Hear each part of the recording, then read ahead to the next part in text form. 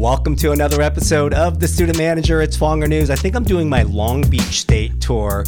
I've been on the campus more here, Andy, in probably the last, should I say, 2 or 3 weeks than I have probably all last year, besides maybe going to a couple basketball games. But it's great to be in your office. Fonger, where else would you want to be than here at Long Beach State?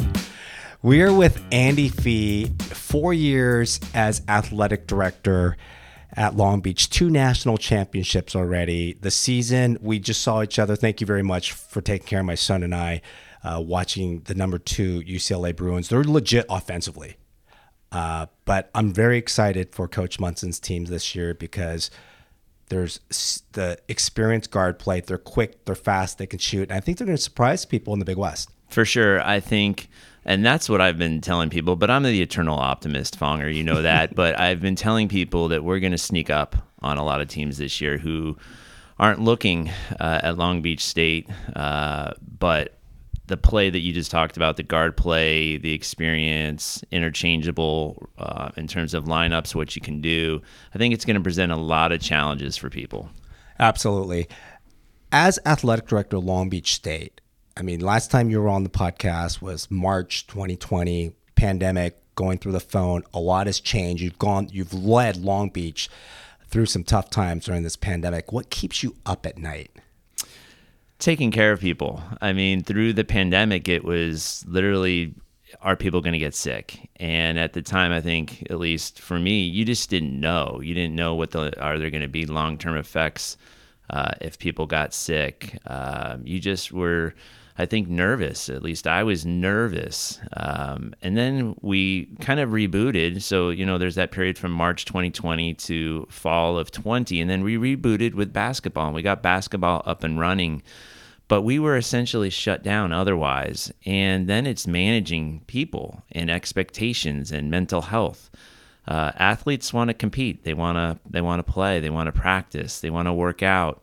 And keeping people focused on, I think, what, at least I try to find what's important is staying healthy, staying in a good place, focusing on their academics. That was probably the biggest challenge, was getting people through a time that's never happened. Obviously, it's a global pandemic, but it's never happened in college athletics where people have shut down, right, literally across the board. So I think the biggest challenge is managing expectations of your people, so to speak.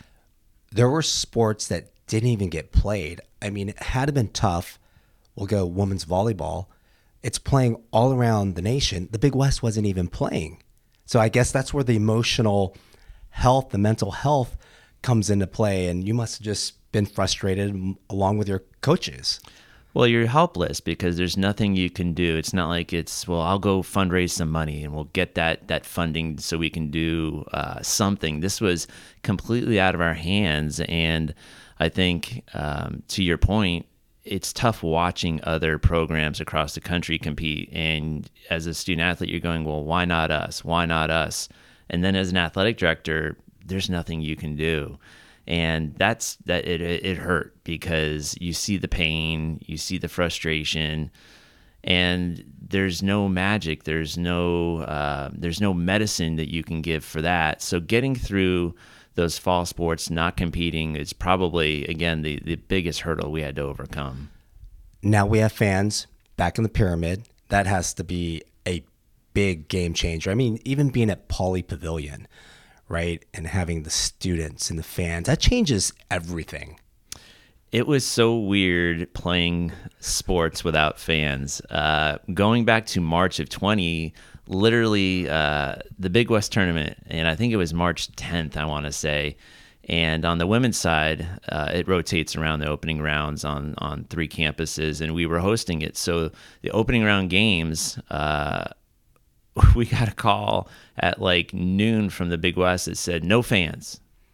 And we're like, okay, well, doors open in like 4 hours. Like, how's this going to go over with people who have tickets that want to come to the game? But at that point, we were still going to play the games. And I went, okay, like, we'll find our way through this. So that night, we get through some people who are upset, but we get to the games, and I'm standing on the baseline looking around the Pyramid. there's nobody in there, and yet there's warm-up music playing, the teams are running around, and I'm thinking to myself, how weird is this? Introductions, I'm like, who are we introducing people to? There's nobody here. It's like a practice, right. It was a fancy practice, and during the game, some big points are made and plays are made, and there's no fans cheering. So it was really odd playing without fans. So to finally get fans back, our student athletes, I can't tell you how excited they are. Absolutely. Growing up, did you even have in your mind that you wanted to be an athletic director, or what you're doing today? Never in a million years. And I even laugh now. I get, graduates who've just graduated come in and, hey, Andy, I want to be an athletic director. Can you tell me about, the process and the journey? And I laugh because I wasn't even sure I was going to work in college athletics when I graduated. I really didn't know. I was thinking, well, maybe I'll go to grad school, law school. I had some ideas academically what I wanted to do. Did I want to teach? And a job at Arizona State where I had gone to school had opened up, and timing worked out, and I got a job. And I've never looked back. But even as I began my journey, to me, the athletic director was a cool thing, but it was like so far away. I never imagined that it would be where I am today. And you started at ASU, right? Graduated That's ASU right, from Southern California, and then I think some other stops that you went to coming up to before Jane hired you was at University of San Diego and then at UC Santa Barbara. Obviously, my podcast is called The Student Manager, and we'll get into that, why it's called The Student Manager. And then the goal is really to help high school students and parents with the college search admission process, rather than hearing the counselors or the regional counselors speak so highly of these schools. We want real, raw stories, experiences from students, someone like yourself that's involved, that maybe has some experience at different other schools, to share their stories. And I do have audiences and followers that want to go to Santa Barbara, which is so hard to get into these days. University of San Diego, which we love the Toreros. And then obviously the Arizona schools. So let's start with Santa Barbara, right? Your most recent stop before you came to Long Beach. And then we'll get into Cell Long Beach. Santa Barbara, what did you like? What did you not like? Well, it's a beautiful campus, obviously. It's right there on the cliffs overlooking the ocean. It's an enclave is what I would describe it as. It is a place where it's so student-centric in terms of the environment. Obviously, as a student, you're on a college campus, but all of the surrounding area, literally, I have to imagine that the mean age has got to be like 23. It's so young because there's literally 20,000 plus students that live in probably a mile radius of the campus. And then the rest, a couple more thousand live just beyond that. Right. So it is unique because it is a young person's campus is the best way I would describe it. And obviously the academics are fantastic. But what was kind of a change for me growing up in Orange County was I'm used to the metropolis kind of big city. There's a Target on every corner. And when I was in Santa Barbara, I guess it's been 4 years since I've been there, but there was not a Target there. The nearest Target was either Ventura or up in north. The car? Yeah, up north. There was a Costco, but it was kind of weird because no chain stores really. So my wife, who loves Target, was going, Andy, what is the deal here? I got to drive down to Ventura from Santa Barbara just to go to Target. So, I mean, you got to think about not just the academics, which is super important, obviously, but just what is it like to live there? So for me, it was a little adjustment. I loved it there, but it was very different than growing up in Southern Orange County. Well, you have Goleta, right? Ivy, and then Giovanni's Pizza. Right. What some of the favorite spots? Freebirds. I mean, if you like burritos, it's tough to go wrong with Freebirds. The quesarito was my go-to meal there, but yeah, it's a really fun little community for students. If you want that kind of blend of a medium-sized school but a really small field, that's a great campus to go to because it has a little bit of both. You don't feel isolated necessarily, but at the same time, you don't feel overwhelmed by being in a big city. And I don't know if it was still big back then, because when I was at Long Beach, a lot of my friends that went there, Halloween. Oh, right? Yeah. Halloween. But it was, I mean, they shut down the streets. There was, Andy, I won't mention any names, but I was a freshman. I couldn't go on some of the road trips. The senior manager went, right? One of the coach says, Michael, we're gonna leave you the car. You can do what you want to do. One of the players and we drove up to Santa Barbara for that weekend Halloween. We didn't tell anybody. I go, dude, this is so illegal. Back then, like but we went up there and we had so much fun. That's Halloween weekend. I don't know if it's changed. It has actually. They have curtailed it quite a bit. It still goes on, but when I first got there, that was something that I had to kind of become aware of. I didn't, you always had heard stories. I had never come as a college student, but I was just blown away by 30,000 young people invading Isla Vista, and streets are shut down. I mean, it is just one big block party, 20 blocks by 20 blocks wide, huge party. And one of the more unique things, I mean, as you said, you'd hear stories about students from the Bay Area coming down just for Halloween. Right. And it was a huge draw. It still goes on, but not to the magnitude that you or maybe even I remember. Correct. And for those that are listening, Santa Barbara is a hard institution to get into nowadays. I mean, just California schools are not accepting a lot of California students. I laughed because my daughter, who's at Washington, I actually challenged her. I said, I bet you can't even get into Long Beach State now. I mean, I don't think, Andy, seriously, unless I was a student manager, like hopefully someone helping me get in, I don't think I can get into Long Beach today. It is hard academically here. It's crazy hard. And to your point, when I graduated in 1992 from high school, I remember Santa Barbara, which is a UC school, but it was more rolling admissions. If you were UC eligible, you probably were going to get in. And today at Santa Barbara, it's ridiculous. I mean, 4.0 plus not getting in. Here at Long Beach State, same scenario. There's right. just so many students for so many almost limited spots.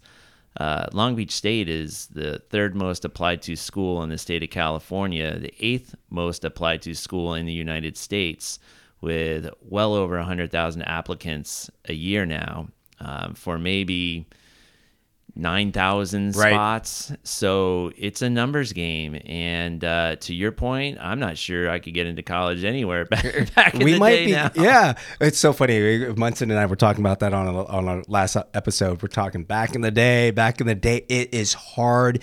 And I think you see so many California students now, why they venture out to the Texas schools, the SEC schools, or University of Washington, University of Wisconsin, because let's face it, after Cal and UCLA, you have 100 applicants for only like 8,000 spots, and then you have Long Beach State coming in, and you still have the President Scholar program out here, which kind of started after I graduated, but that's a phenomenal program too at Long Beach State. People are turning down, if they can't afford it, resources to the big Stanfords and the Ivy League schools to come here for the honoraries program because it treats you like that top-notch student. Correct. You can come to Long Beach State and feel special. And the university has continued to pour resources into that program to attract the best and the brightest. And that's what every college is trying to do these days. Everybody, if you're a president or a chancellor, is fighting for the cream of the crop. And so, yeah, as a student graduating high school, it's important to look for those programs out there because you may not be aware out of the gate of what a university might offer you. And so as you know, Fonger, it's all about the research. It's all about the networking and talking to the right people because there might be an opportunity that you never dreamed of, and you might be able to grab it and run with it. How many students do they allow in that program? I think A year, 400? It's about 400, I'd say, maybe a little bit more now, but I think on an average year, it's about 400. In the President Scholars Program, you're in your own dorm as well, if I'm not mistaken. Correct. Yeah, it's an honors college kind of environment, and it's, the students I talk to that are part of it love it. They feel they're getting a great education with great resources and great institutional support, and at the end of the day, that's what it's all about. Do you have any student athletes in that program? We have a few.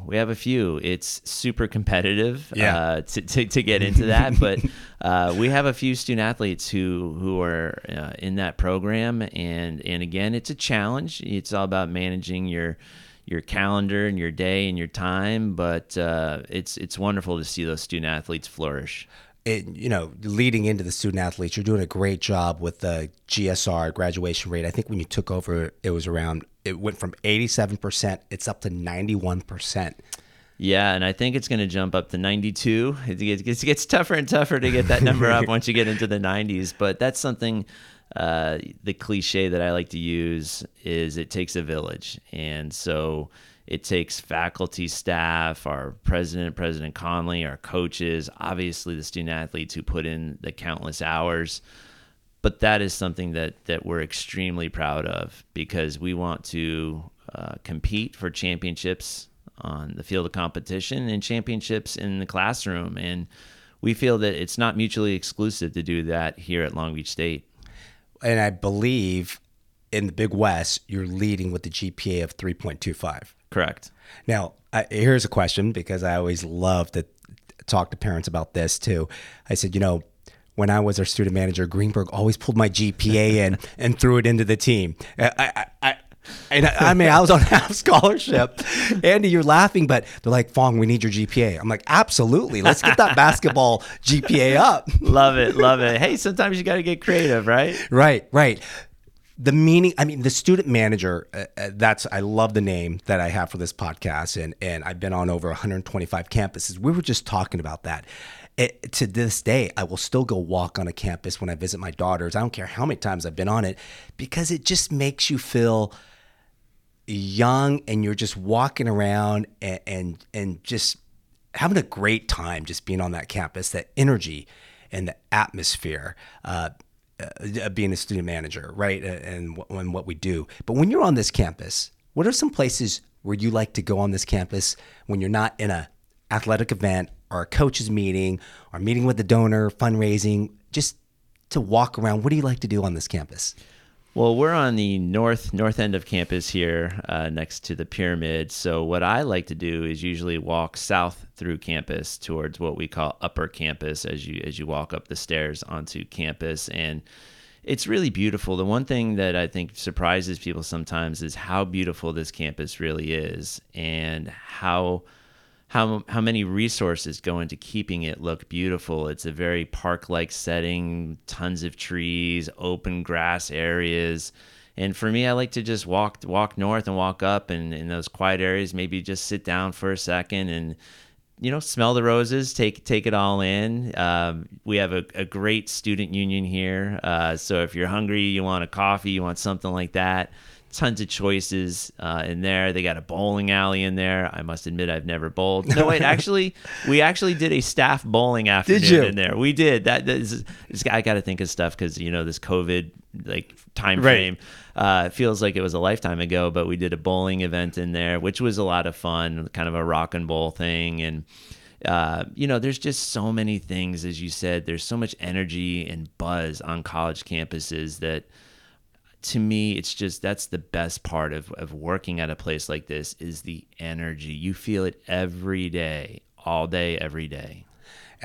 Walking up, what's funny, because this is North Campus, and you think going up is north, but it's really south. Running up the stairs or walking up the stairs, the Macintosh building, which we called it the Toaster Building. You still hear that from people who've been here a long time. I call it the Toaster Building. How it looks, right? And that open area where the grass is, I always called it the FAs, the fine arts. I'm like, I'm going to meet my wife in the fine arts area, because there's just some different people out there, right? And then you walk, the Nugget's still around. Oh, yeah. And I think when we were there, that's when they started first serving alcohol. Yeah. So, and they still, Yes, that's they correct. still Yeah. do that. And, Yep. but they don't have the live music. Sublime, right? Right, back in the day. Sublime used to play on Thursday nights there, Andy. Crazy. The stories that I hear from folks, alums like yourself or staff members who've been here, they talk about all that. And Yes. I'm a huge Sublime fan. So I'm like, man, like, can we go back in time somehow and I could be there? But it's just, again, a lively campus that has a lot going on here. There's something for everybody at a campus like this. It's a large campus, but I think there's a good blend of diversity here. So whether you're into music or sports, whatever scene it is, there's going to be something here for you. And as you said, you can walk around this campus as a student and you're going to run into somebody who has a lot of like-minded Right. values and interests.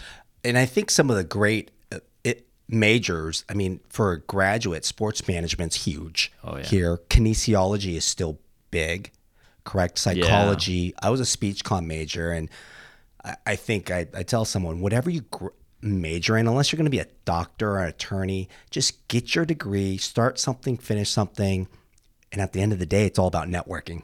Correct. People, to your point, people ask me, Andy, what's your academic background now? I'm a little bit older, and there weren't as many sport management programs back then, but I'm a poli-sci major with a minor in history and then a master's in education. And people look at me sideways sometimes and go, well, whether they think I should have an MBA or the sports management degree. Well, times are a little different, but I always say, you're going to learn. The part of college is getting through it and proving that you can finish something. And so I always tell a lot of students who ask me, I say exactly the same thing, where unless you're going to get into the super sciences, as I call them, getting your degree and building your network are the two most important things you can do to launch your career or your journey post-grad. And, you're going to learn so much from your educational standpoint, but for most of us, myself included, when you enter the workforce, you're going to be taught things. So it's not as though there's a class on, submitting your TPS report. You're going to be taught that, by your new boss. It's more getting your foot in the door. To me, that's the most important thing, because that's usually the toughest thing. So let me ask you this, because this wasn't even around. Right? We were in trailers. Our athletic director was Corey Johnson, right? And I remember walking into his office a couple times, and if I had to do it all over again, I'd probably, because I tell students this and I tell parents this of student athletes, I said, go meet your freaking athletic director. Go meet the business development people. These are people that are going to help you when you graduate. So with that said, when's the last time that you can recall a student athlete came in here and just sat down and said, hey, Mr. Fee, how you doing? Actually, it happens quite often, but I'm super intentional about telling our student athletes, come see me. I'm here to help you. That's my job. My job is to serve you, the student athlete. And I tell them that all the time. Learn the names of the administration. Say hello. These are people that can make phone calls for you, be on your references. I have written probably at least in 4 years, 20 letters of recommendation for student athletes who are either applying to grad school or simply just want a letter of rec for their resume file. But I don't see enough of it. I say it all the time. I try to be as open, because I was very lucky and had great folks when I was in school that were there for me. But it's not as large a percentage as you might think. Right. So I keep pushing that, because that's what it's all about. And not only student athletes, all right, you would welcome a student in. For sure. I do a lot of interviews with the Daily 49er, our campus paper, and I usually ask them, unless it's a class conflict, come over to my office and we'll do the interview here just like we're doing. And I've done letters of rec for those students who are not student athletes, but they're in journalism perhaps. Right. And again, it's amazing when you see those people who can leverage those relationships into something bigger, and it makes you feel good. I feel great when I can help somebody. So I wish I could do it more. And that's why I love trying to connect people. And knowing what you just said, because my daughter at Wisconsin's not a student athlete now, but she had the opportunity to meet the athletic director last weekend. And I said, "Did you get a thank you card?" She goes, "Yes."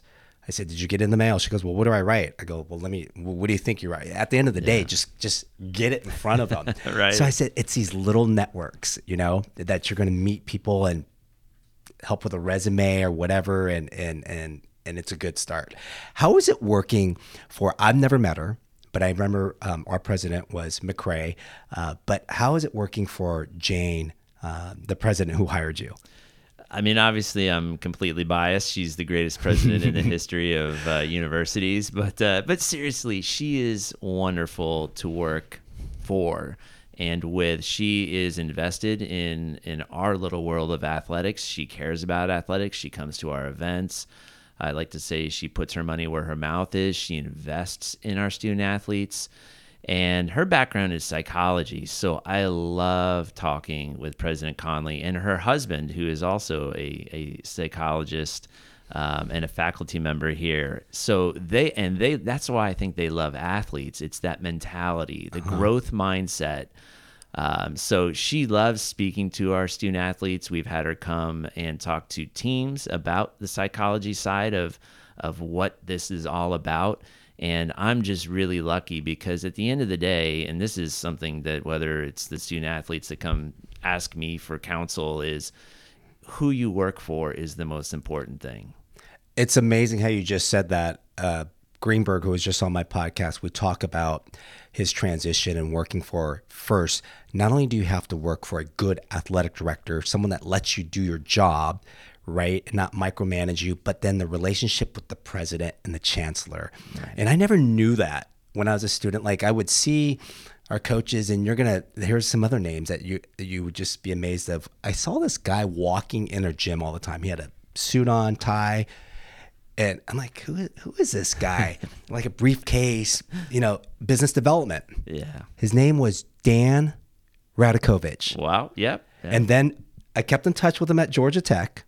And then he went to Clemson. Now he's like the most powerful man in like the NCAA, right? But that's why when you got the job, I said, I'm going to reach out to Andy and great transition because that family, what can we do to get like former, not only alumni, but student athletes to come back? Because I think, and I'll just be honest, I just think that's a missing part here. And I don't know, it's not like I'll just use like a Duke or a North Carolina or a Kansas, but I think it could be because there's so much tradition here at Long Beach. What I think we need to do a better job of, and I think what happens there becomes a disconnect.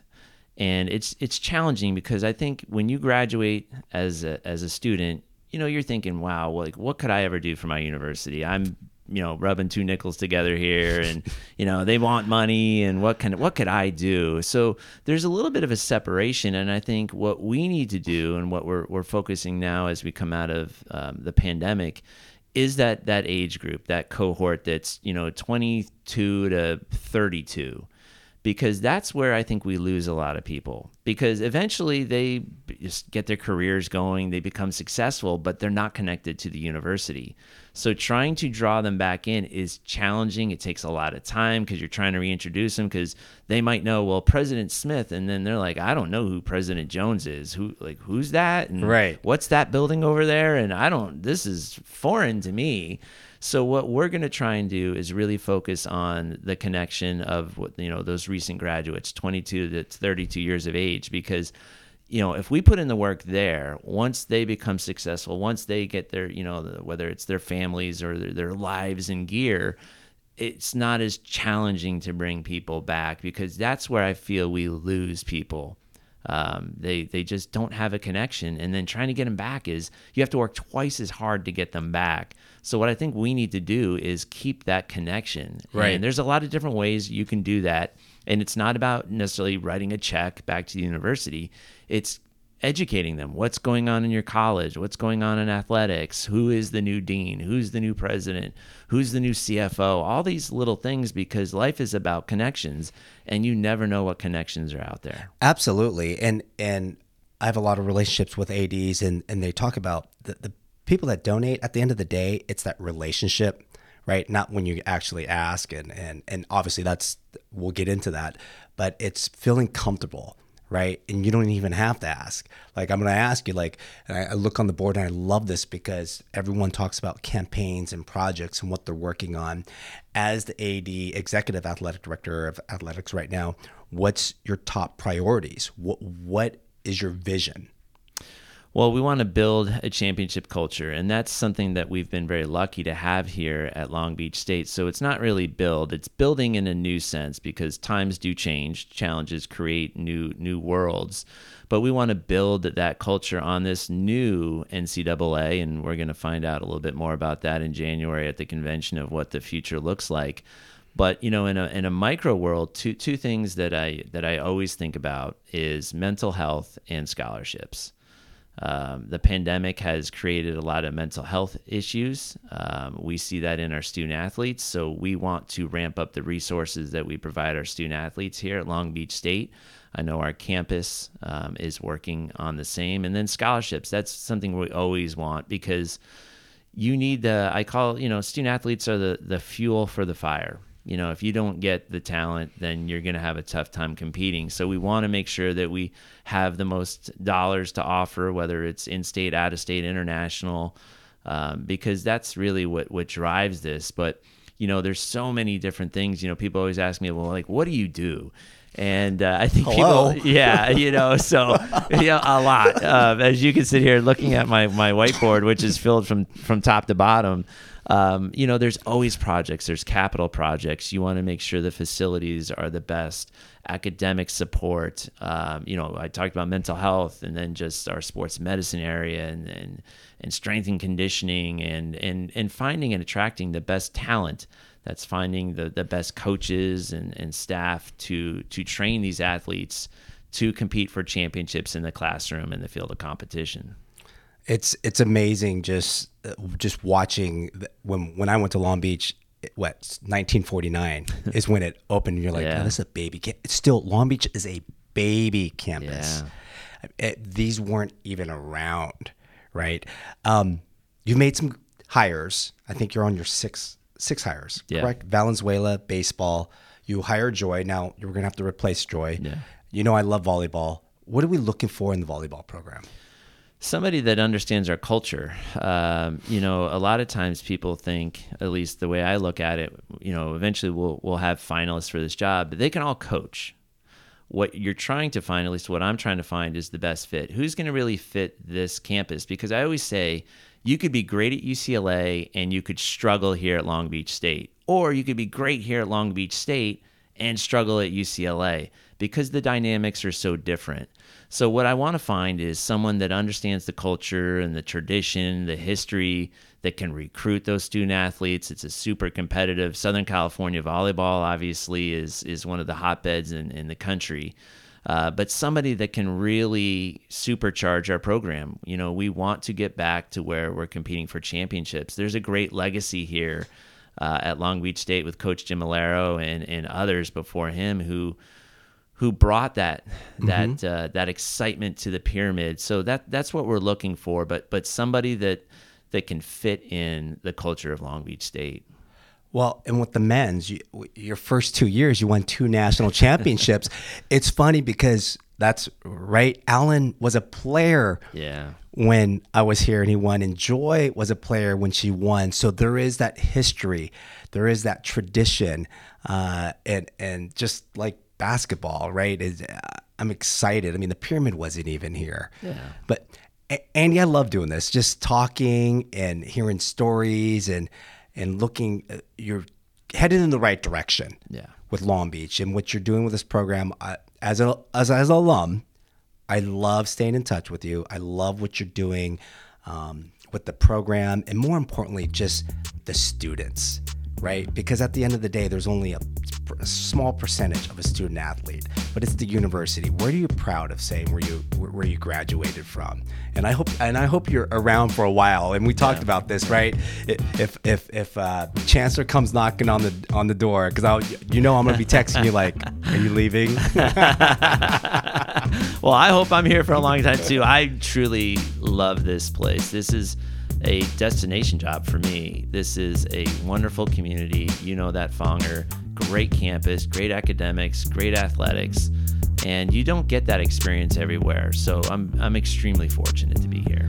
We're with Andy Fee, Executive Director of Athletics. He's been kind to join us on another podcast of The Student Manager. It's Fonger News. Out.